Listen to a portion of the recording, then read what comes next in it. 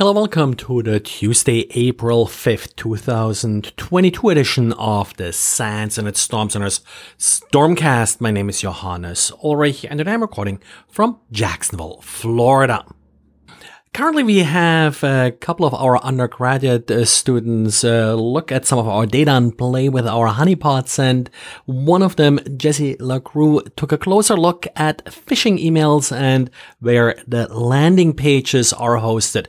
We used, in this case, actually data from PhishTank, and well, what he found is, I think, interesting, even though probably somewhat expected, that half of the phishing landing pages are hosted on WordPress. Now, WordPress being, of course, such a popular platform, it's hard to distinguish how many of these WordPress instances are self-hosted versus hosted by some service, but some of the sort of spot checking that Jesse did indicates that most, if not the vast majority of these phishing sites are hosted on self-hosted WordPress instances. And that, of course, has been a huge problem that people set up WordPress. It's relatively easy to get going with it and get a website set up, but then maintaining it is, well, a whole different business, and that's where a lot of people fail. And then, of course, these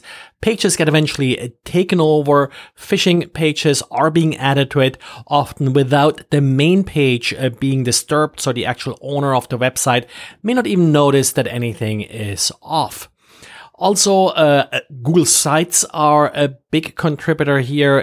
That's something that has been popping up. What surprised me was a little bit Google Experience Manager showed up as number 3 here with 15%. Probably have to look a little bit closer why it shows up with what I consider a fairly high percentage. I think the real lesson here, if you're listening to this podcast, you probably know how to maintain WordPress. You may actually be able to accomplish that. But if you know any small businesses, if you have relatives or maybe things like churches or such that you're participating in that use WordPress, well, help them out, secure it, and if possible, steer them towards a hosted solution where they do not have to maintain the actual software. Then we got, an interesting phishing story actually around users of the Trezor crypto wallet. And in this case, it was actually not the fault of Trezor. Well, maybe for the fact that they picked a MailChimp to maintain their mailing lists. MailChimp offers services to companies to basically do mass mailings like newsletters and the like. And turns out that MailChimp was compromised, and 319 MailChimp accounts, meaning 319 different organizations using MailChimp, were affected in that subscriber or email addresses for their newsletters were leaked. Now, leaking an email address is usually not such a huge deal, but what the attacker realized is that with the Trezor mailing list, they actually had a pretty interesting audience. So what they ended up doing was that they actually sent targeted phishing emails to this group, and that phishing email then tried to get those users to install malware with the goal to steal their crypto wallets. Now, apparently, the root cause here was leaked API keys, leaked by a socially engineered MailChimp employee, but API keys often sometimes leak because they're, for example, carelessly deposited in a GitHub repository. Now, GitHub for a while now has had a feature that allowed you to identify those secrets automatically. Now they have an extension to the feature that will also then deny push requests if, as they say with high confidence, there are secrets present in the request.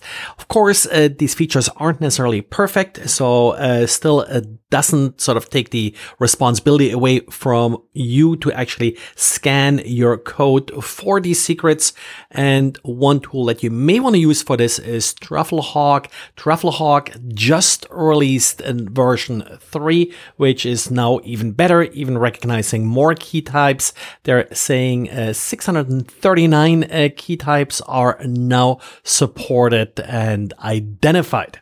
And Travelhawk works with GitHub, but also supports other repository types and such to search for secrets. And one of the side effects of sanctions against Russia after they started the war in Ukraine was that some certificate authorities either outright revoked Russian certificates or no longer allowed them to be renewed. Chihu 360 now did a quick analysis to look at how many Russian certificates are signed by certificate authorities outside of Russia. Of course, Russia also started to set up its own certificate authority in response.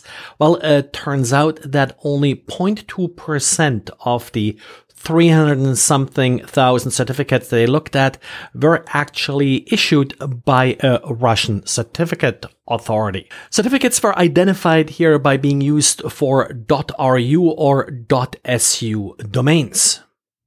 Well, that's it for today. Thanks again for listening and talk to you again tomorrow. Bye.